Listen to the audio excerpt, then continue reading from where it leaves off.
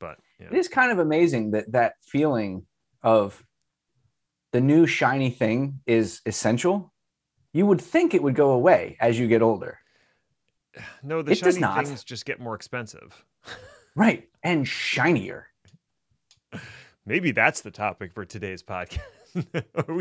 Maybe we cachet that for next time. The new shiny things just keep getting shinier. And more expensive.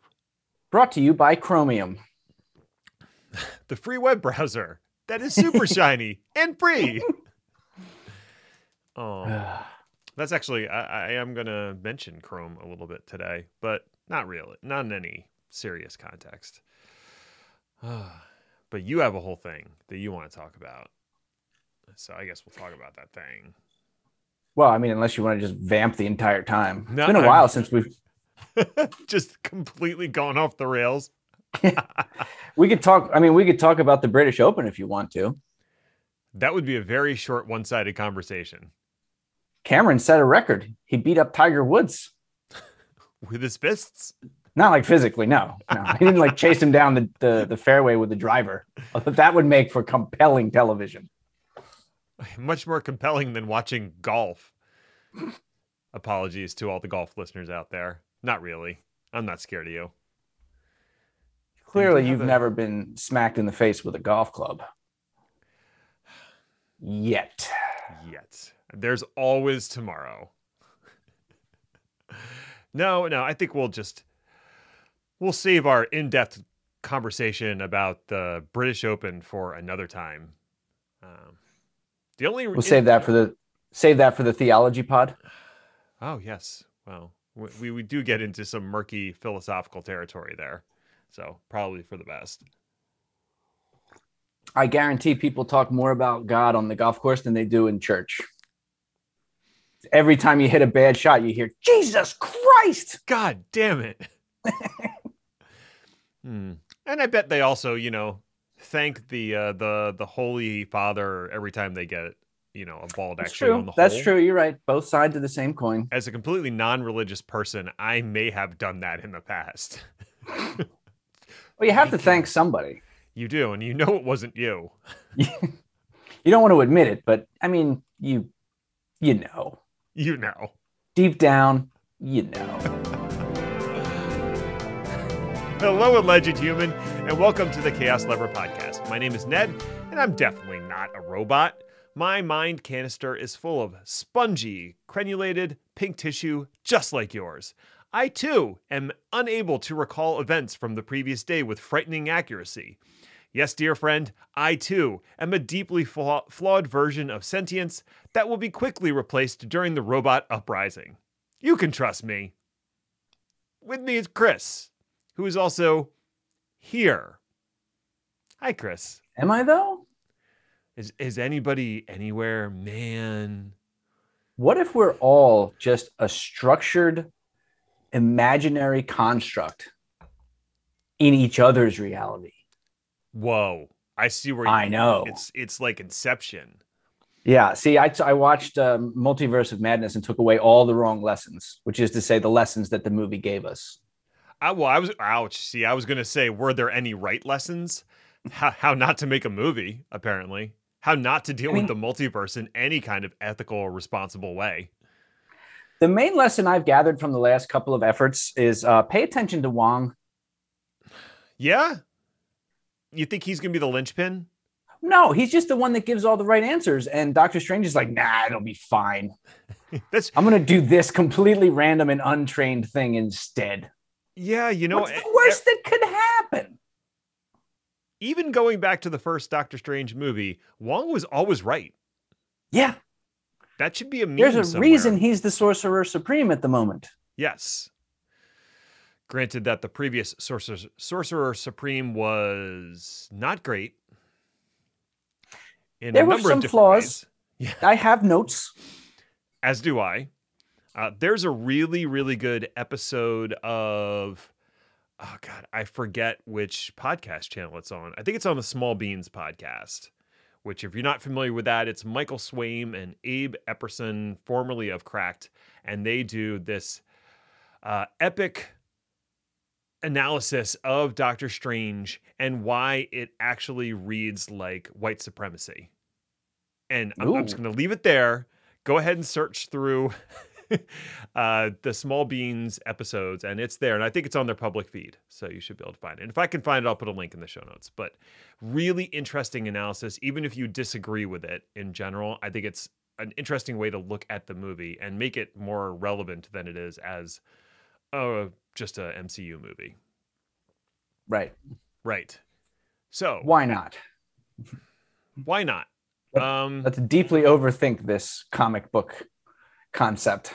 That is kind of what we do. Oh, yeah. You're right. Yeah. But not always about pop culture, because we are going to talk about some tech garbage. So what have you been overthinking in the world of tech garbage, Chris? So I have been overthinking the way that people use the cloud. Oh, okay. And it ties into a bunch of stuff that we've talked about, and actually some of it we've literally talked about on podcasts before. So there'll be a number of shout outs to other, oh my God, this is going to be like Marvel. We're going to call out other podcasts. Look at that. It's part of the extended Chaos Lever universe, the CLU. Exactly. Because we have a clue, or maybe we don't. And in general, or in specific, I guess, so those two things are totally opposite. In specific, is there a limit to the cloud hyperscaler future? I have a gut reaction to that, but I think I'm going to hold on to that. And is it that you just threw up in your mouth a little bit? Well, there was that too. Yeah, it was not a comfortable reaction. I told you that putting wasabi on your blueberry muffin was a bad idea. But did I listen? Am I the Stephen Strange to your Wong? I think I am. I think so too. I've been thinking that for years. I just didn't have the courage to say it. Well, I appreciate that. But I've come to the realization on my own, which means the power was within me the whole time, and I can ignore you. Summed up the movie. We should put in some very dramatic music over the background. So anyway, the concept of the cloud hyperscaler, and especially that phrase, has started to get traction lately. And because of that, it has become what I think it's safe to say is Ned's favorite word. Love it. Are you talking about hyperscaler or hypercloud? Hypercloud, scalar, hyperscale the cloud. Okay. Just hyper all the things. Yeah. Yes. I mean, the concept, or at least the way that I'm using it, is just the companies in the cloud space that have absolutely eye-wateringly massive scale. Okay. So there are more than three, but the big three that most audience members, especially in America, would understand is Google for GCP, Microsoft with Azure, and Amazon with AWS. Mm-hmm. I mean, I could say Oracle, but really we would just be kidding ourselves. So the growth of these companies, these monster cloud companies, has been well covered to the point that I think that the concept is just in people's minds as, if you're using the cloud, this is what you're going to do. What hasn't really been covered is what's been happening over the last decade or so, really, on the margins of the cloud economy. Because contrary to the wishes of Steve, Google, et cetera, there's actually a growing non-hyperscaler cloud economy. I know. So I want to talk about a couple of things that are going on that might, and I emphasize might, because who the heck knows, affect the future growth of the hyperscalers in specific, and more importantly, how companies, small and large, consume cloud in general. Okay, I'm up for this. And before I start, I want to start with point zero, which is not technology, it's psychology. Okay. And that is, people get bored with the technology that they have. Wow, that really cycles back to the conversation we were having earlier about the new shiny. That's what sparked this point zero. And it makes a lot of sense. If you think about the history of technology, it's a lot like the history of fashion. Something comes into fashion, becomes the hot new thing, then it becomes old and tired. Yep. They go into the brand new thing, then that becomes old and tired. And everyone's like, why did we get away from the old thing in the first place? And then all of a sudden, Stranger Things is the most popular television show in the world. And Kate Bush has like a #1 single that I don't think ever hit #1 before. So the easiest example here is big, small, right? So you start with microcomputers, you go to mainframes, you go to PCs, bouncing back and forth between these types of technologies. Sure. And everybody can always make the argument that, oh, well, we got away from the old thing because the old thing didn't cut it anymore. Which, if you follow that logic and you believe it, then that means that mainframes are irrelevant. Which I can name a couple of industries that are pretty critical to the operation of the world that use mainframes real good right now. Right. And there's still a place for mainframes. I think to a certain degree, it's just what is a mainframe has changed over time somewhat. That's true too. And those technologies are always going to evolve, and there will always be a space for them. But I think I just wanted to make the point that what happens is people get comfortable with something and they get overconfident about it and they get bored with it and want to do something else. Yes. The other example I was going to use is physical PCs into composable infrastructures like blade chassis back to 1,000 disposable pizza boxes, which is where we're at right now. Right. In most cases, even the hyperscalers themselves use 1 million disposable pizza boxes. So it's interesting how times have changed and how the trends roll through technology. And I think a lot of it has to do with that psychology of the new shiny thing, as much as it is the better performance or faster cycling CPUs or more efficient cooling processes. Really, it just kind of is, this is new. I should do this now. Yeah, that definitely factors into it to a certain degree. I think you can see that there is a trail of disposed technology that had initial promise but was never widely adopted because what you're kind of describing is the hype cycle. And whether or not that technology can get over that trough of disillusionment is really the determination whether it has staying power or not.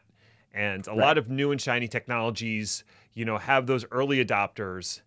And then the question gets asked by the bean counters, the people who actually care whether a thing makes it better or worse. And when those people get involved, we all crash into that trough. And sometimes the technologies just don't make it back out. It's like the La Brea tar pits. Somewhere, hundreds of WordPerfect programmers are crying in recognition. Somewhere there's a Microsoft Zune making its way down through the layers of tar.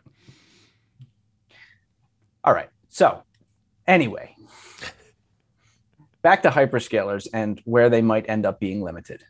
So actual point number one, just like when Ned was wrong about this concept on Steven's podcast, on-premise podcast, the multi-cloud is inevitable. Now, vendors are going to use many, many clouds, period. Yes, they are. Okay, so I just want to put this out there. Listen to the podcast when I don't even think that episode has dropped yet, but it should pretty soon. Oh, I forgot. I'm a time traveler. Oh, good. Where I came from, it did. Well, and we it's were doing there, great. So it's doing great. But what I want to point out about that is the idea behind the podcast is that we take a premise and we argue it, and someone had to take the devil's advocate position because everyone was agreeing multi-cloud was inevitable. And I was like, I will argue against it, even though I've been on a separate podcast where I argued for it for a solid half an hour. Nope, I disagree. I was right and you were wrong. Anyway. Okay, moving on. So one big piece of trouble is the concept of a single cloud means limiting your choices. It means you are not a cloud computing consumer. It means you're an AWS consumer or whatever one you choose, which is going to be fine for a lot of companies. There's a ton of advantage to having just that one vendor, the ever famous one throat to choke. And in perhaps the only case where this can ever be remotely true, one single pane of glass to manage from, everybody drink.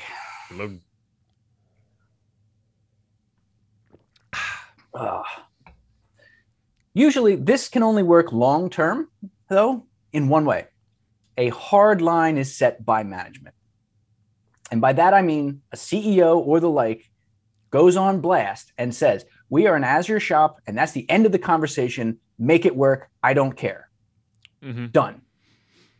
This is not ideal, but it can happen in the real world.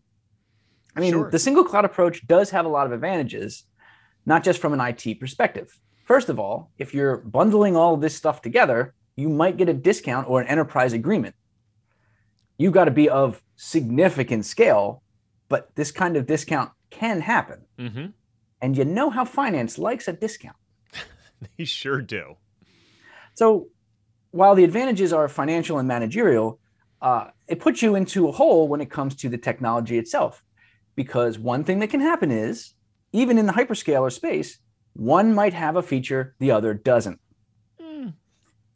Or the feature is expressed in a different way that is easier for your IT team to manage, whether that is because of historical preference, or you brought somebody on that's just a crackerjack AWS person and you're an Azure shop. Mm-hmm.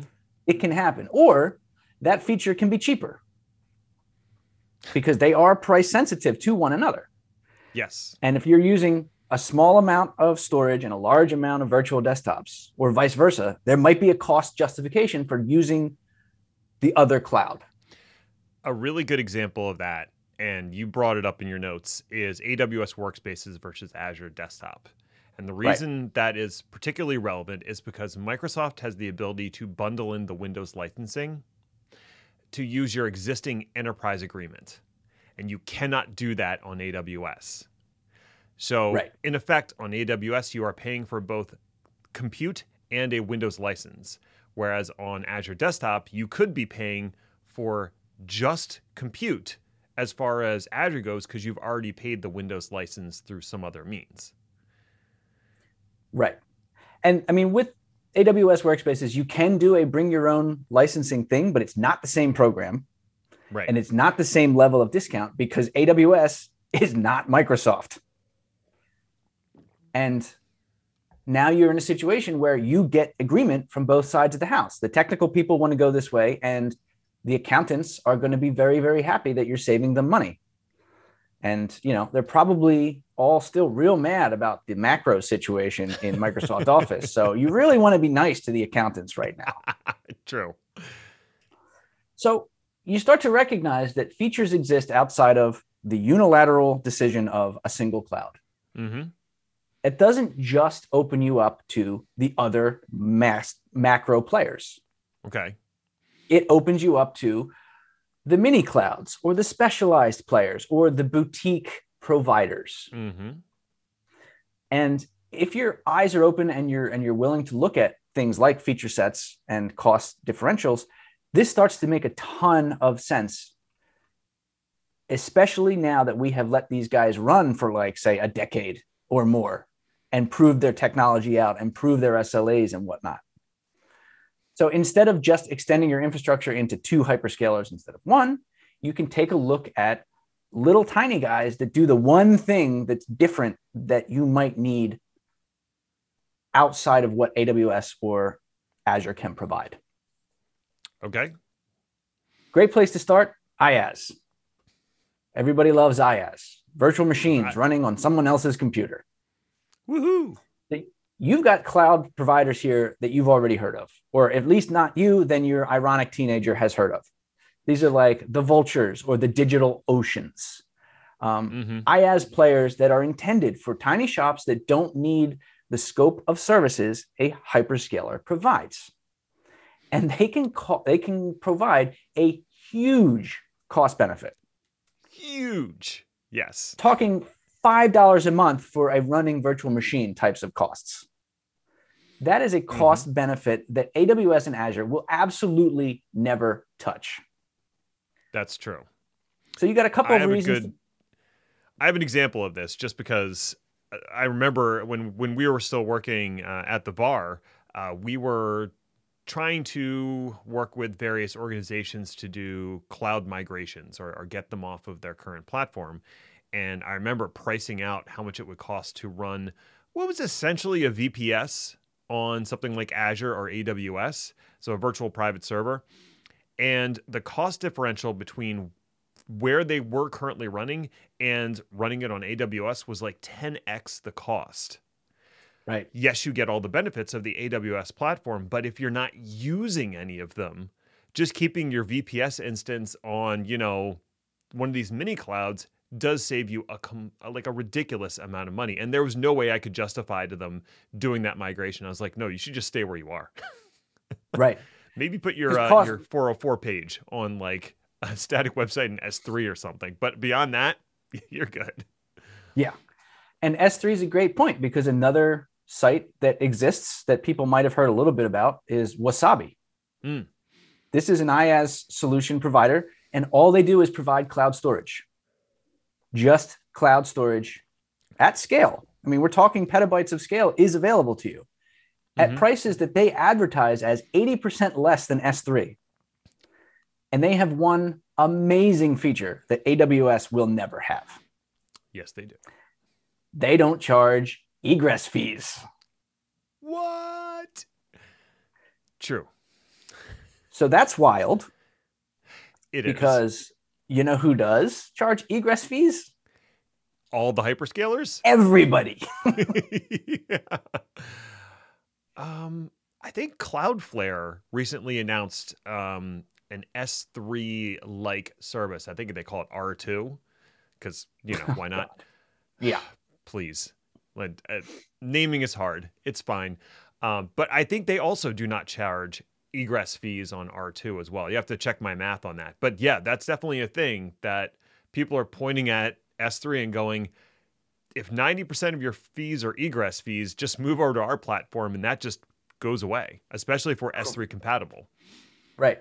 It's a crazy differentiator that is going to have whoever the heck is in charge of AWS now tearing out their hair eventually.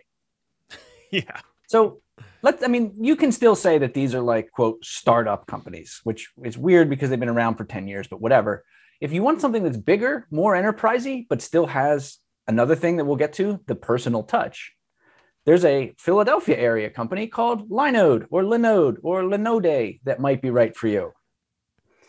I'm sure there's a correct way to pronounce their name. I'm still mad at them for not giving me a second interview, so I'm not going to follow up with that information at all. That is fair. Now, small bullet, your mileage may vary because they did recently get acquired by Akamai. So who knows what's going to happen. But at now, they have 11, what they refer to as enterprise-grade data centers spread around the world, a robust customer support arm and commitment, and a lot of developer success stories. I mean, we're talking about really big companies here, companies that are not running one server standalone on Vultr. Yes. Now, they are not for everyone. They are primarily IaaS with just a little bit of database management tools and database hosted, but that's basically it. And they are famously, quote, by developers for developers. Yes. So everybody smells like Red Bull. And they have, focused on CI/CD, that type of DevOps deployment model. So tons of tooling and tons of integrations.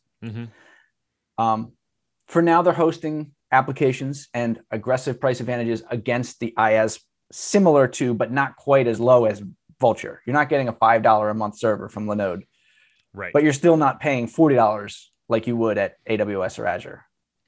Right. When I was looking to host my WordPress site, I went through a company called Cloudways that actually rolls up multiple IaaS providers and gives you a choice of which one you want to deploy on.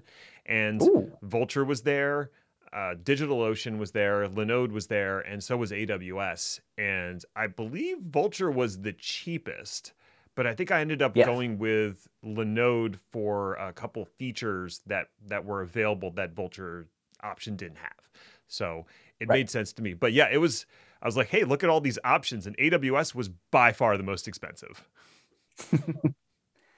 And that brings me to the other point about these smaller boutique type of shops, and that is customer service. Linode has 11 enterprise-grade data centers. They've got like 250 employees, of which like a third of them are customer service. So you get a connection and a relationship with customer service that you're never going to touch at Microsoft or AWS, who historically, especially Microsoft over the past couple of years, their customer service has gotten worse and worse and worse. Indeed. Smaller boutique shops mean something crazy could happen, like say, oh, I don't know, talking to the same tech support person more than once.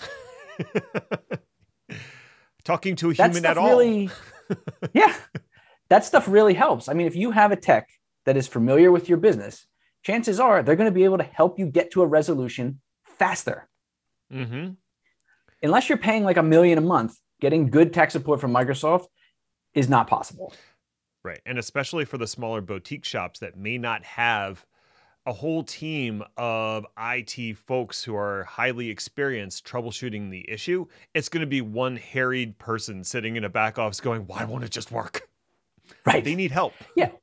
What you end up with when you try to call Microsoft is the old cycle of somebody asks you the same 6 questions, your call gets forwarded, you answer the same 6 questions again, your call gets forwarded, repeat, rinse, and then the call gets dropped. Yes. That all sounds correct. So that's bad. And especially if you are a small to medium business, you might need a little bit more of that type of care and feeding and soft touch and understanding from a customer service representative that you're just not going to get from one of the big players. So pivoting, IaaS in general, but what about if you have a business that has a real specific need, like a real specific need? Mm-hmm. There are cloud products that exist to serve customers that only exist in a specific vertical. For example, there's a company called MedStack. And this is actually a tough one to Google because there's like 10 companies called MedStack. But the one that I'm talking about provides cloud-based services for digital health applications and provides guaranteed PHI protection under HIPAA. Guaranteed. Those are some That's like heavy when words. that is like when you do your taxes. If you do it through TurboTax, there's a button at the end you can click that says, I would like audit protection. Mm-hmm. You pay an extra $70, and if you get audited, TurboTax handles it for you. MedStack, if you run your app there, you're paying a little extra probably, but what you're getting is a product that is specifically built for HIPAA environments, and they will take the heat if you get sued by the government for a HIPAA violation. All right, now, then. Can you build an environment in Azure or AWS that is fully and robustly protected under HIPAA? Of course you can. That's what they did. There, exactly. But still, there is something to be said for the simplicity of, hey, MedStack, this is what I want to do. And MedStack goes, awesome, because that's what we do. Right.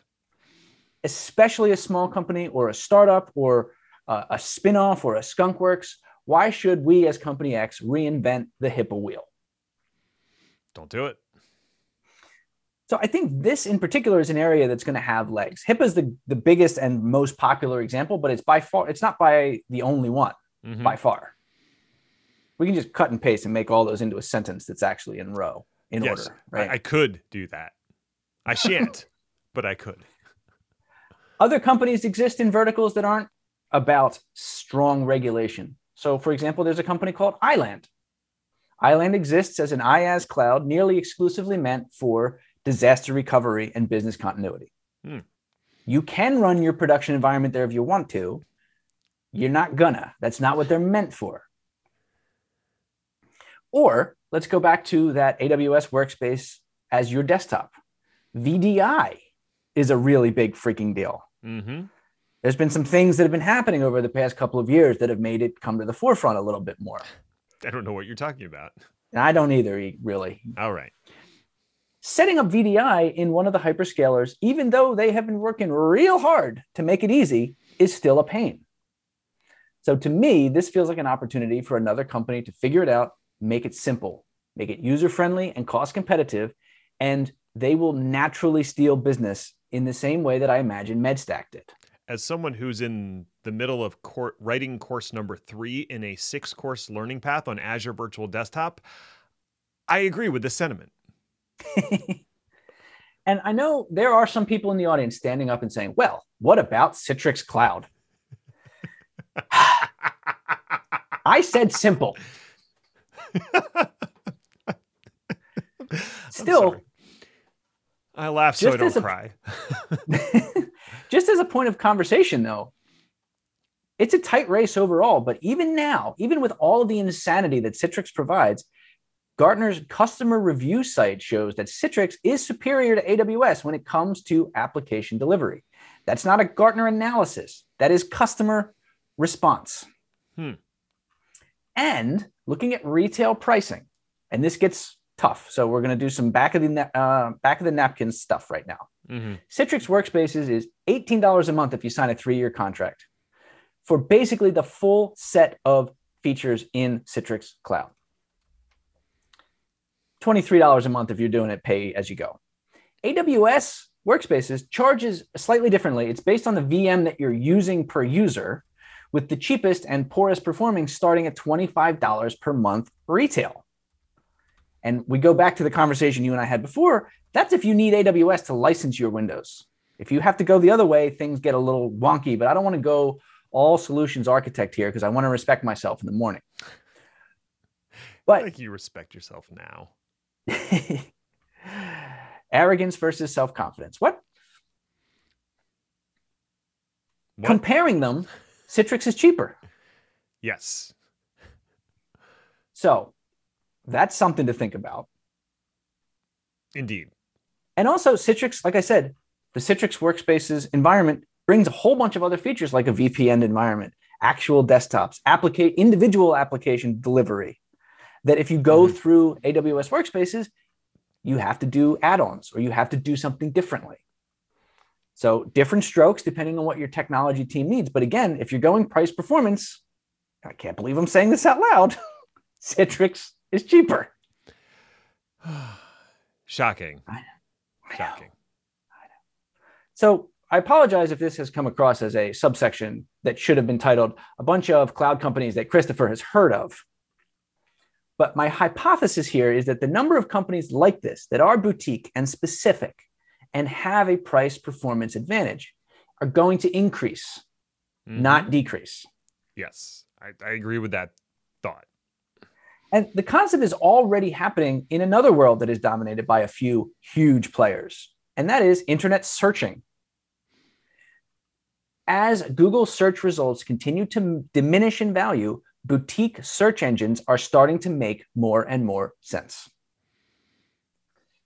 Like this is a Wolfram Alpha situation for normal human beings. I see. Okay. In Google's case especially, it's a problem that the hyper search engines have brought upon themselves. And why is that? Because they monetize via ads, which means that quality curation of search results has become less important than ever because they're giving the great real estate, the famous first page of Google, over to advertisers. This is a huge reason why a lot of search results that people are actually going after stop being just a Google search, and the Google search ends with site:reddit.com or site:ycombinator.com. They don't trust what Google says anymore. They're looking to a specific website. Boutique search engines are taking that a step further and saying, if you're searching for medical information, search here. If you're searching for sports information, search here. Because people implicitly don't trust the Google on its own anymore. And rightly so. I'm not saying that Google is sitting there individually putting their thumb on the scale for different searches, because that's insane. They can't do that. But what they are doing is they're training their algorithm to push sites that are more ad friendly. And they're also, like you said, giving away the good real estate to ads to begin with. If you think about the Google page, the search results page from 10 years ago versus the search results page that you see now, they are different. And the main difference is more ads. Right. And the problem is, I mean, astroturfing on social media or everywhere else on the internet is also a problem. But the fact is, if they pay for ad space, they're getting time on Google. Yep. Which is annoying. But anyway, that wasn't the point. The point is the boutique searches are trying to get around that, and a smaller, more narrow product is going to make a lot of sense for people, just like the hypercloud situation or the hyperscaler situation that I allegedly is the subject of this particular episode. Well, maybe we can come back around to that and get to your third point of why you think that the huge cloud players will have some competition. Yeah. And this one, I mean, really, this could have been a lightning round item, but since it's so on topic, I'm including it here. Okay. And while nothing has happened yet, the Wall Street Journal is concerned. So obviously, everybody should be. Sure. Recently, the European Union laid down some rather surprising rulings that went very hard against the very idea of hyperscaling. The Digital Markets Act was passed on July 5th in the EU and is the latest attempt to rein in anti-competitive and monopolistic moves made by these huge players. For example, in news that should be surprising to absolutely no one, Microsoft is in the crosshairs due to their dominant positions in the operating system and office productivity spaces. Now, far be it from me to remind people of Microsoft's rich and varied history of abusing exactly this position repeatedly in the past. Let's just say that as of it stands right now, the EU is concerned. In short, it's a vendor lock-in and bundling issue. Now, the Digital Markets Act was really targeting companies like Apple in the sense that they might be forced to allow third-party app stores into their ecosystem, something they have been vehemently against for decades. How does this apply to the hyperscalers? Think bundling. Companies will not be able to give preferential treatment to their own products. And while this is directly aimed at apps and ads, it can be applied to the clouds. Azure plus Office 365. Yep. It's not 100% clear where the policy will land on this thing, but it's alarming enough that all the usual major miscreants, Google, Apple, Facebook, etc., are furiously writing policy position papers on the matter. Now, what would end up happening? In extreme cases, the theory goes that the law could mandate the breakup of the companies in crosshairs, with Google's ad business being the case's prime example. It's important to note that this is not explicitly targeted at cloud computing, but there are a lot of people concerned, because of the implication. Indeed. And as a result, as is tradition, there are similar bills making their way around Congress in the United States. Now, considering that nothing actually gets done in Congress anymore, it's likely that any changes will take years to happen. But it's enough to make a lot of buyers think twice about the strategy they want to take when it comes out to laying their cloud infrastructure. Because guess what else takes years to happen? Laying out a cloud infrastructure. Yes, that is not a quick thing to do unless you're a very small company. So who knows? One thing that we haven't talked about much is private cloud. Maybe this is finally going to be the year of OpenStack. As it ever Ned, has stop been. crying. As it ever Ned, shall be. Stop crying. I laugh so I don't cry. Lightning around. All lightning? All lightning, all the time. Fetch a free FIDO key with AWS. Fancy getting one of those physical MFA keys but don't want to pay for it? I have good news for you. AWS has been offering free MFA keys since 2021, and now you can order the key directly through the AWS console.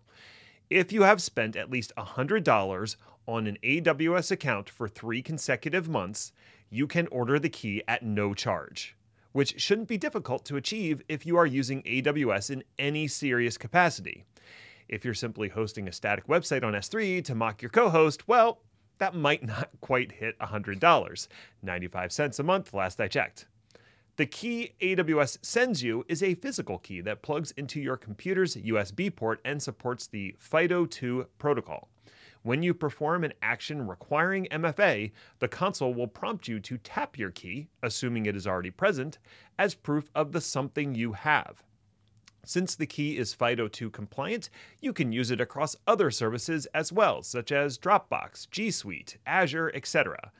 Personally, I've been using the Google Auth app to generate OTPs for most of my MFA needs, since I'm not sure how much additional security a physical key actually gives you, and adding in the fact that I tend to lose small and sometimes very large things on a regular basis, this probably isn't the solution for me. But I bet some ultra-paranoid types, Red Chris, would find the physical key a balm for their security-driven soul. Whatever, dude. All my homies use YubiKey. Represent. Linux Unix text editor Vim has first major version release in 3 years. Somehow there's a controversy. Now, I know what you're thinking. How could there possibly be controversy around a text editor? Furthermore, it's 2022.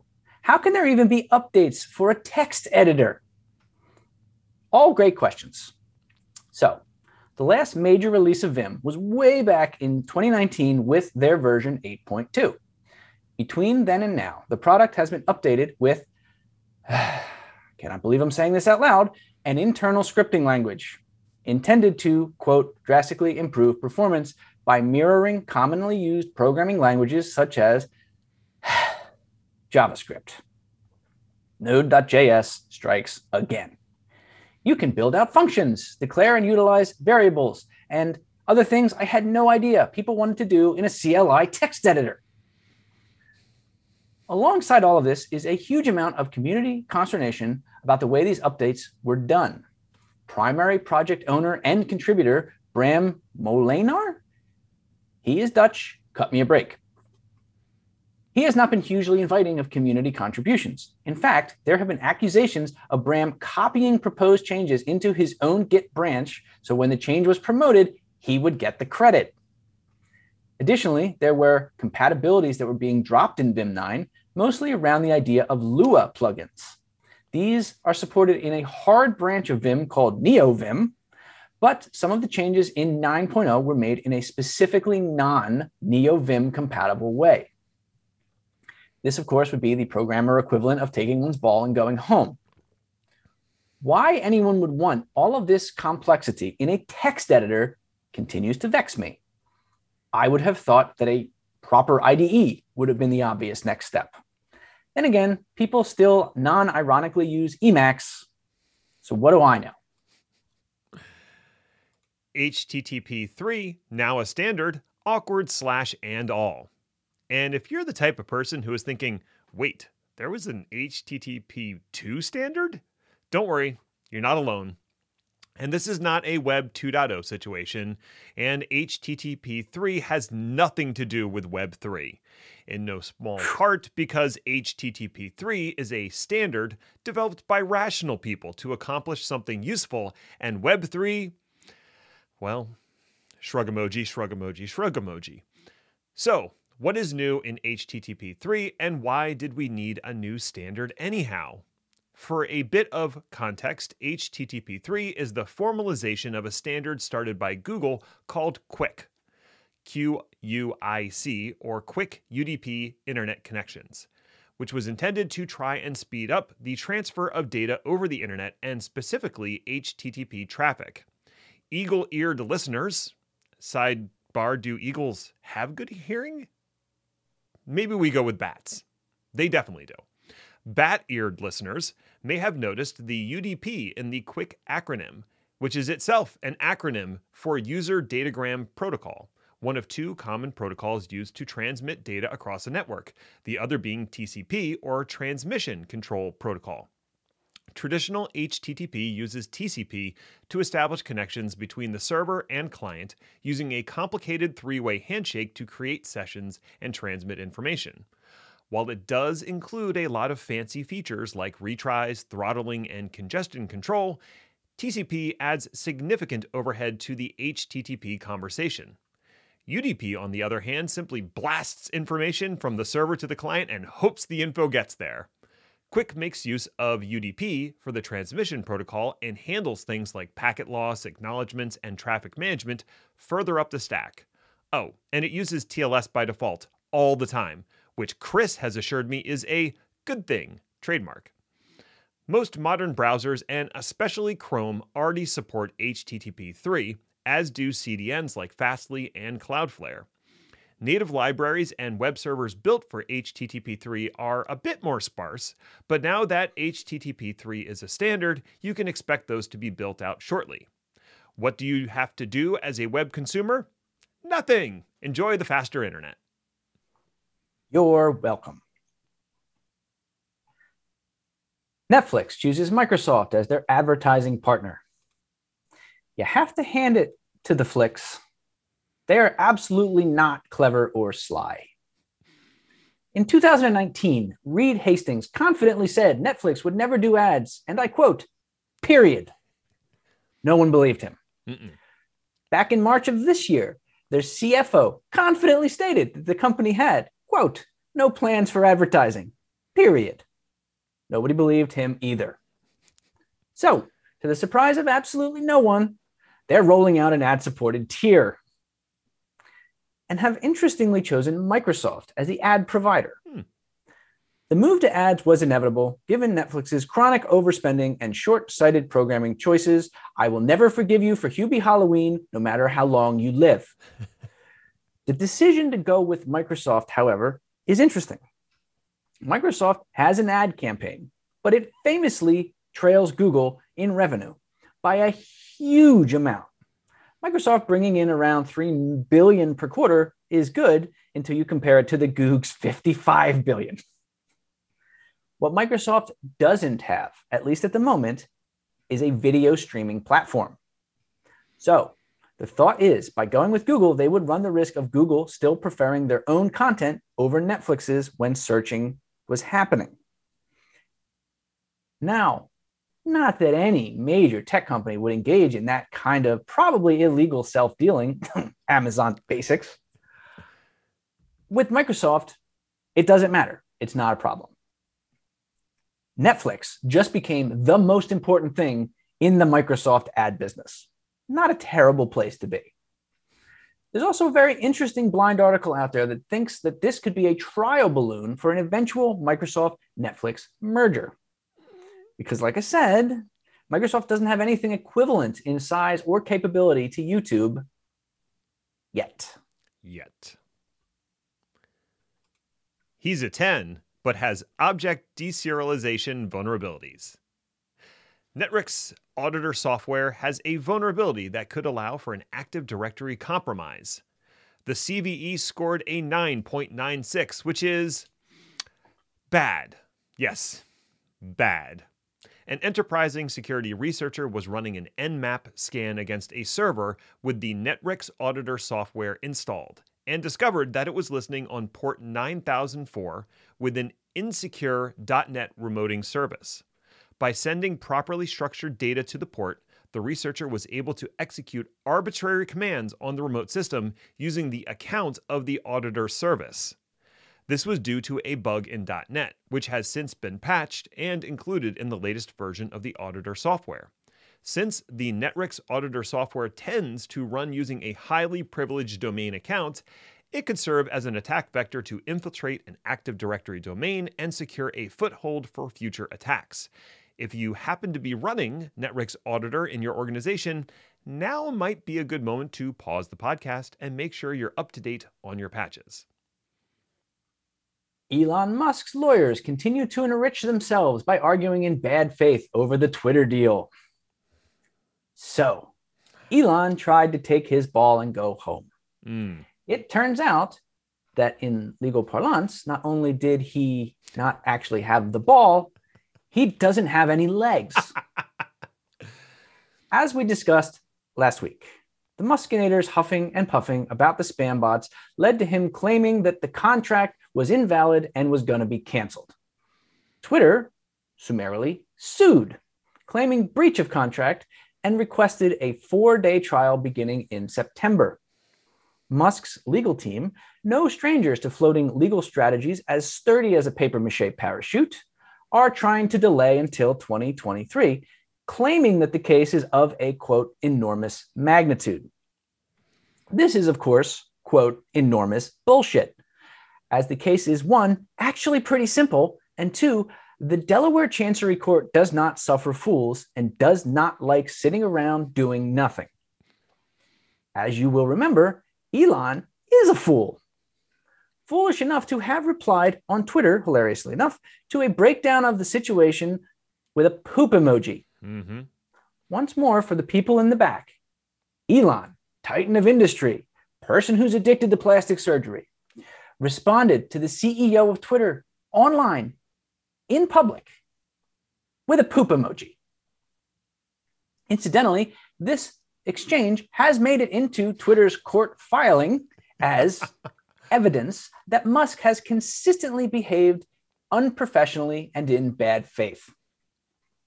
Additionally, even though the amounts of money are large, $44 billion is nothing to sneeze at, the case itself is actually pretty simple. This is because of Elon's impatience and stupidity. He put himself over this barrel. Now, if you want to know thoroughly exactly how hosed Elon is here, I recommend the latest Legal Eagle breakdown of the case. It's 25 minutes of just gloriousness. Pure gold. No matter how many increasingly desperate and pathetic man-childy Twitter tantrums we, the blameless spectators, must endure, the two most realistic outcomes of this situation are Elon pays the $1 billion in damages if Twitter allows it, unlikely, or Elon is going to be forced to pony up $44 billion for a company that I must continue to remind you, he was never serious about owning in the first place. Oh, it's so glorious and yet so sad because that means Twitter's going to be owned by a CEO who actively hates it. Well, I mean, think about it this way. Twitter's already used by a customer base that actively hates it. So, yeah, okay. All right. It follows then. It's kind of like poetry, you know, it rhymes. It does. Hey, thanks for listening or something. I guess you found it worthwhile enough if you made it all the way to the end, so congratulations to you, friend. You accomplished something today. Now, go find the nearest carnival, get a funnel cake, and watch the cotton candy machine spin saccharin into magic. You've earned it. You can find me or Chris on Twitter at Ned1313 and at Hainer80 respectively, or follow the show at chaos_lever if that's the kind of thing you're into. Show notes are available at chaoslever.com if you like reading things, which you should not. Funnel cake is superior to cotton candy in every conceivable way. We'll be back next week to see what fresh hell is upon us. Ta-ta for now. You're not going to say anything about my cotton candy funnel cake hot take? That's not a hot take. That's just science. Fair enough. Cotton candy is dumb.